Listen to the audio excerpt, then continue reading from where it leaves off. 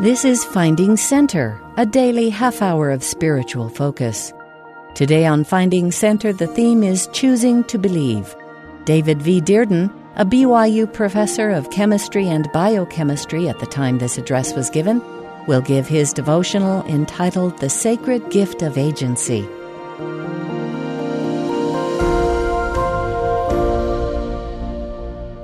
One of the key issues in the Council in Heaven, and one of the key differences between our Heavenly Father's plan for us and the plan advocated by Lucifer, was whether or not we would be given agency or the ability to make our own choices.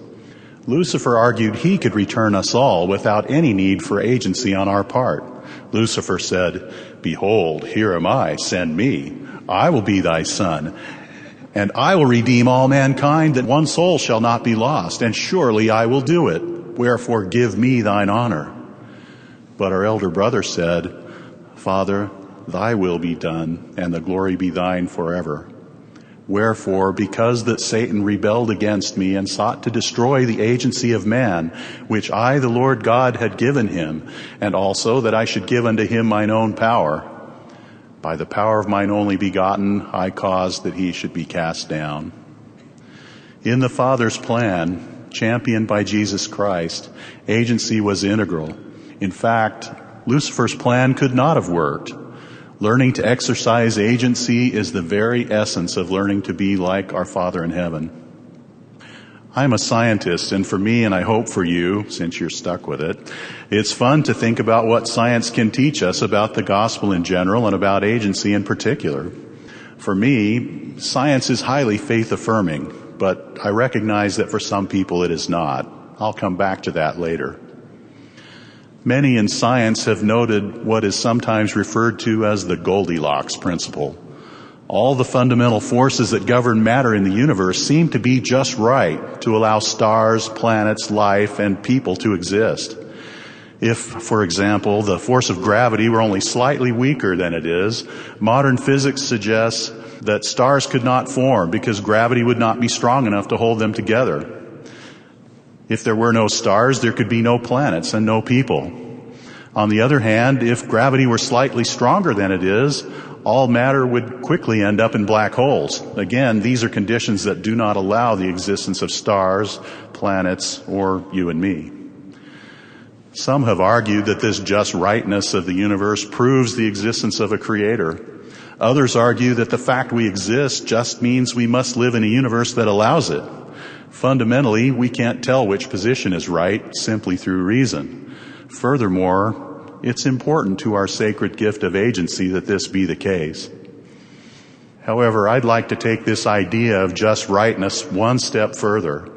Not only do we live in a universe that's just right for us to exist, like the little bear's porridge in the Goldilocks story, but we also live in a universe that's just right to allow us agency, the ability to make choices that have consequences. From the time of Isaac Newton until the early 20th century, it was believed that the universe was completely deterministic, that if you knew the starting conditions and all the rules, that everything in the universe, from galaxies and stars down to atoms and electrons, would have to play by those rules, and you could mathematically determine everything that would happen in the future. In a universe like that, 2 plus 2 would always equal 4, and every decision would likewise be predictable by an equation. There would be no agency because all actions and all results would depend ultimately on how things were set up in the beginning. Every action would be a consequence of the way things were created, and there could be no free will. However, by the early 20th century, this view began to change. A fundamental concept of modern physics and chemistry is known as the uncertainty principle. This is a scientific statement that claims there are limits to how accurately we can measure such things as the position and speed of an electron. We don't have time to talk about the reasoning behind the uncertainty principle, but it's well established and accepted, and it's one of the key ideas that helps us understand scientifically the way the universe functions. Quantum uncertainty explains why atoms behave the way they do. It's important in chemical bonding. Uncertainty is a key part of how practical devices like transistors and lasers work. According to the uncertainty principle, there's a built-in uncertainty in the way small things like electrons and atoms behave. We can say what they'll probably do, but we can't predict individual events with certainty. I find it fascinating that the biochemistry of thought and decisions, of signal transmission in neurons, occurs at the level of electrons and atoms, where quantum uncertainty operates, and behavior is not deterministic. At this level, we can't always predict exactly what will happen. Therefore, this basic idea of quantum mechanics suggests that our thoughts and decisions are not deterministic. At the same time, uncertainty only becomes important for very small particles like electrons and atoms. For larger things, we can make accurate predictions. This is important too, because otherwise all would be chaos. Instead, after we make choices, consequences inevitably follow. Therefore, we live in a universe that's predictable enough that our actions have consequences, but not so predictable that it's deterministic. It's as if the Lord designed the very fabric of the universe in such a way as to guarantee us the opportunity of agency, but also demanding consequences to the way we use our agency. Thus, not only do we live in a universe that's just right to allow human existence, it's also just right to give us the sacred gift of agency. Now, none of this is surprising when viewed in the light of the gospel. In fact, we know a lot more about agency from the scriptures than we know from science. Agency is a key part of the plan of salvation, and learning to use it is one of the main purposes of mortality. Consider how precious is the gift of agency in the eyes of God. He gave us a universe whose very fabric allows it. We pass through the veil and come into this life without memory of the pre-existence so that we can have it. We live now by faith so that we can have it. We face adversity and opposition so that we can have it. God's Son and our elder brother, Jesus Christ, suffered and died so that we can have it. Agency truly is a sacred gift. Much as I love science as a means for discovering truth, my life's experience suggests that it will never be possible to arrive at full spiritual knowledge by purely scientific methods. I know this because if such a course were possible, it would destroy our agency, and the Lord doesn't work that way. Agency is sacred. If we could prove the gospel true and always know how to act purely through reason or logic or science or a formula, only choices in accord with the gospel would be reasonable or acceptable. Correct choices would become obvious with minimal effort on our part. And that was essentially the plan that all of us rejected in the pre-existence. Although sometimes our choices do have consequences that limit our future choices, our Father in heaven never compromises our agency. The practical question for us then is, how do we learn to use the precious gift of agency given to us by our Heavenly Father? This question is critically important for all of us every day. It's what life is about. Let me suggest 4 things to keep in mind as you use your agency. 1, choose in the light of the gospel. 2, remember that help is always available if you will stay in tune. 3, little choices matter because they add up to make big ones. And 4, know that ultimately the choice is yours. Let's talk about choosing in the light of the gospel. I love the words of Mormon recorded by his son Moroni in Moroni 7. For behold, my brethren, it is given unto you to judge that ye may know good from evil.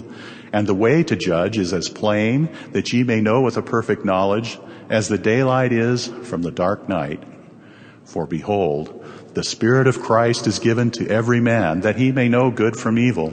Wherefore I show unto you the way to judge. For everything which inviteth to do good and to persuade to believe in Christ is sent forth by the power and gift of Christ. Wherefore ye may know with a perfect knowledge it is of God. But whatsoever thing persuadeth men to do evil, and believe not in Christ, and deny him, and serve not God, then ye may know with a perfect knowledge it is of the devil. Wherefore I beseech of you, brethren, that ye should search diligently in the light of Christ, that ye may know good from evil. And if ye will lay hold upon every good thing and condemn it not, ye certainly will be a child of Christ. According to Mormon, our choices are clear. However, our agency is not compromised. We still have to learn and understand the ways of Christ, and we have to choose whether or not to follow him. If we will consider the consequences of our choices and whether they lead us toward the Savior or away from him, we will use our agency well. Second, because he loves us, the Lord does not leave us without help in using our agency, but he does it in such a way that our agency is always preserved. As a consequence of our choice to make sacred baptismal covenants, we've been given another sacred gift to assist us, the gift of the Holy Ghost. At the time we make covenants to live the gospel, the Lord gives us exactly the help we need to keep those covenants as we exercise our agency. It's crucial that we live so that this gift can operate and bless our lives, so that we can choose correctly. The Holy Ghost has been compared to a still small voice.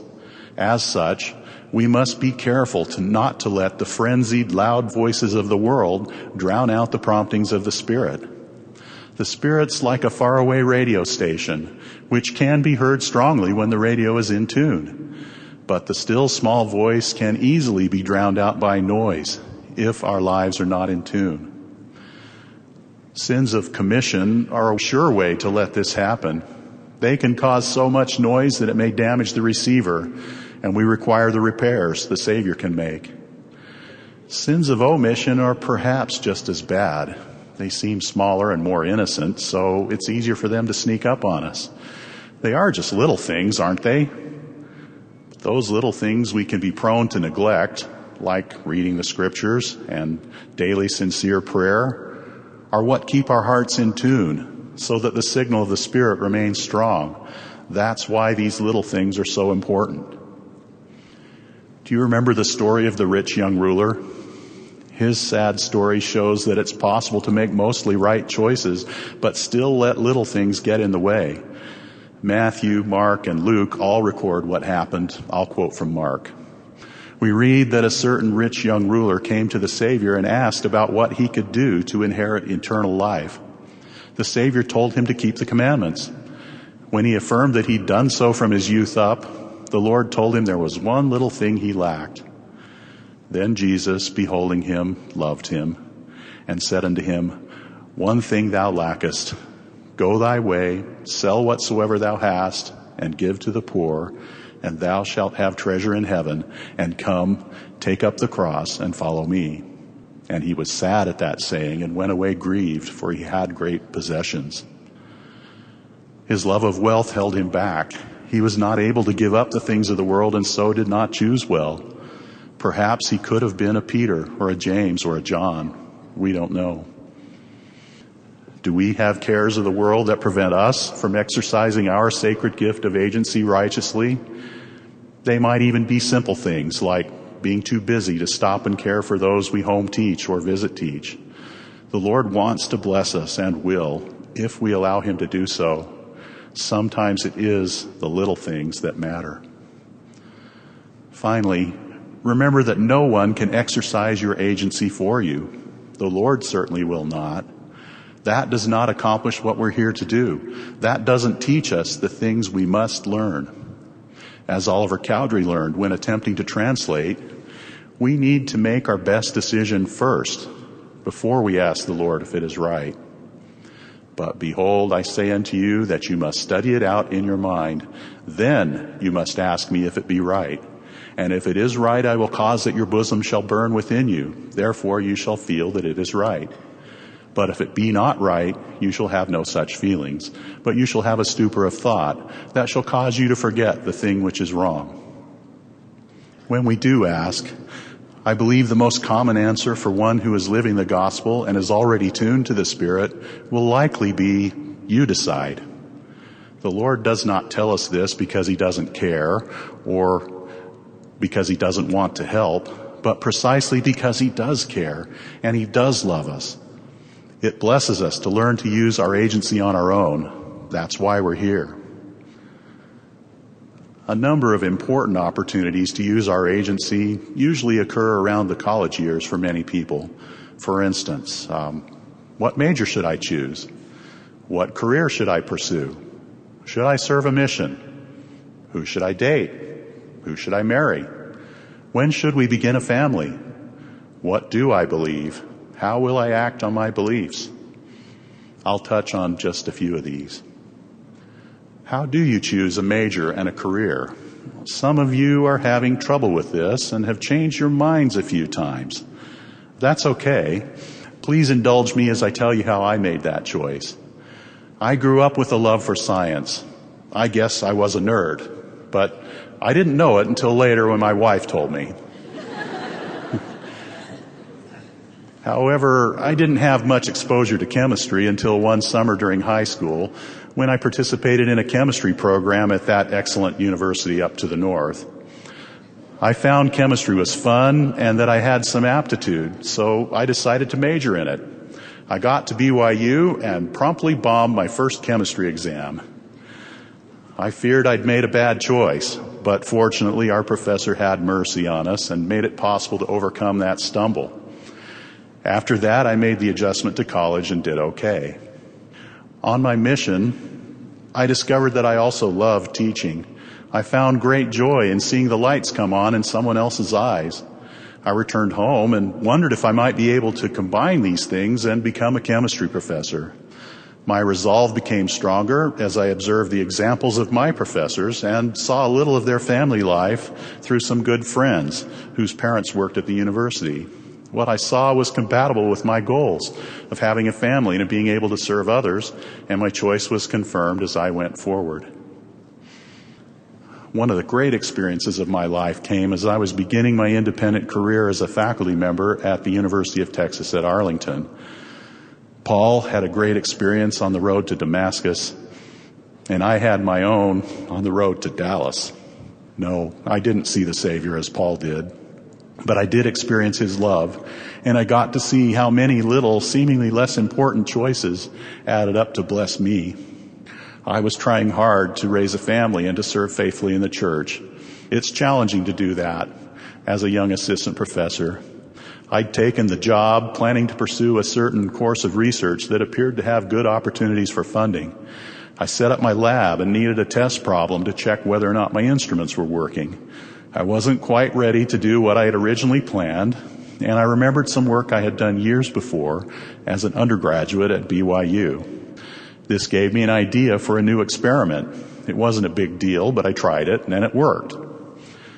I wanted to attend a scientific meeting that I thought would further my career. I needed something to present at the conference because the university required me to present in order to get the trip paid for.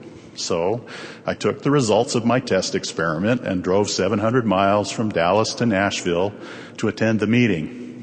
It was just a poster presentation, one among hundreds, but I was shocked at the strongly positive response I received. I had to drive the 700 miles home by myself, and that was when the revelation began. All the way home, it was as if I heard a voice saying over and over, "Drop your original plans and pursue this other course of research." I did, and that choice laid the foundation for my entire subsequent career. In part, that's why I'm here at BYU today. It may not have won a Nobel Prize, but the choice was a good one. It came after much thought and much hard work, and led to much more thought and hard work. I still don't know if the Lord cares about the science I did. I doubt it matters at all to Him. But I do know for sure that He loves me and my family, and that matters a lot. It has blessed my life. Some of you face the choice of whom to marry. Quoting Elder Bruce R. McConkie, President Thomas S. Monson has said, "The most important single thing that any Latter-day Saint ever does in this world is to marry the right person in the right place by the right authority." I think that if this is not the most important decision we'll make in our entire eternal existence, it certainly must be in the top 10. I came home from my mission with the desire to make that choice. I dated. I learned a lot from some wonderful people, but things never quite seemed to click.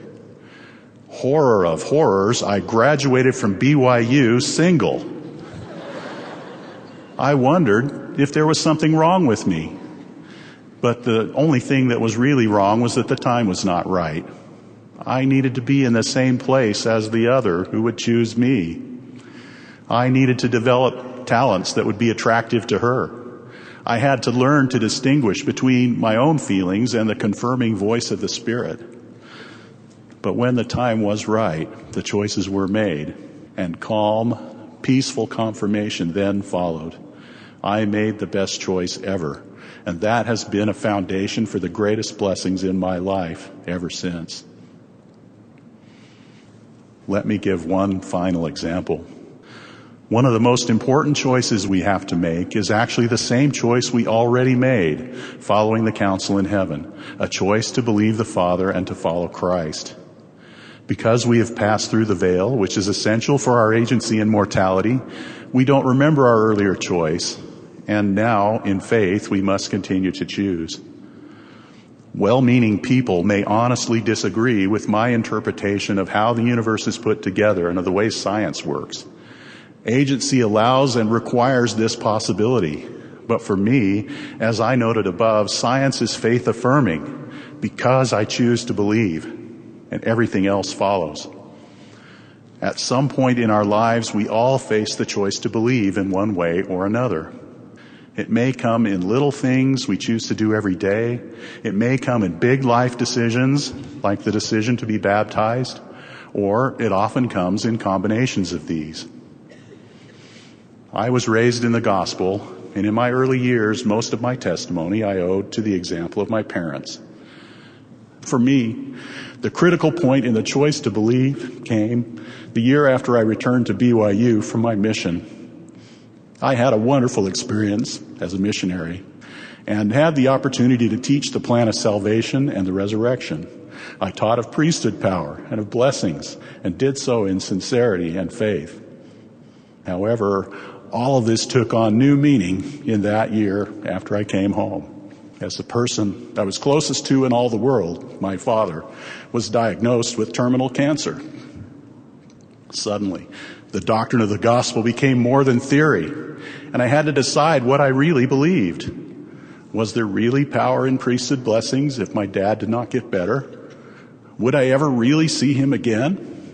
Do the covenants we make and the blessings we're promised in the temple with regard to eternal families have meaning?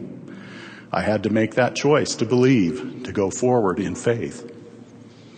I testify that my own life has been richly blessed because I chose then to believe and to try to live in accord with that belief, and because I continue to make that choice. In the simple words of the poet Robert Frost, and that has made all the difference. Quantum uncertainty may turn out to be as incomplete a view of the universe as the Newtonian determinism that came before, but it doesn't matter because I've chosen to believe, and that choice has been confirmed by the Spirit many times over. It has made all the difference. If you struggle with the choice to believe, take comfort in the fact that all you need to begin is a desire, as Alma taught the Zoramite poor. But behold, if ye will awake and arouse your faculties even to an experiment, and I love that word experiment, an experiment upon my words, and exercise a particle of faith, yea, even if ye can no more than desire to believe, let this desire work in you, even until ye believe in a manner that ye can give place for a portion of my words. Let that desire work in you. Experience the joy that will come as you choose good and your agency takes you upward. May the Lord bless all of us as we use the sacred gift of agency wisely. I say these things in the name of Jesus Christ. Amen. You've been listening to Finding Center. Join us every weekday for a half hour of inspiration and spiritual focus. Today's theme was Choosing to Believe. David V. Dearden gave his devotional entitled The Sacred Gift of Agency. Speeches on Finding Center are often edited for broadcast. Find links to the full talks and access the rest of our Finding Center episodes on the free BYU Radio app, available wherever you get your apps.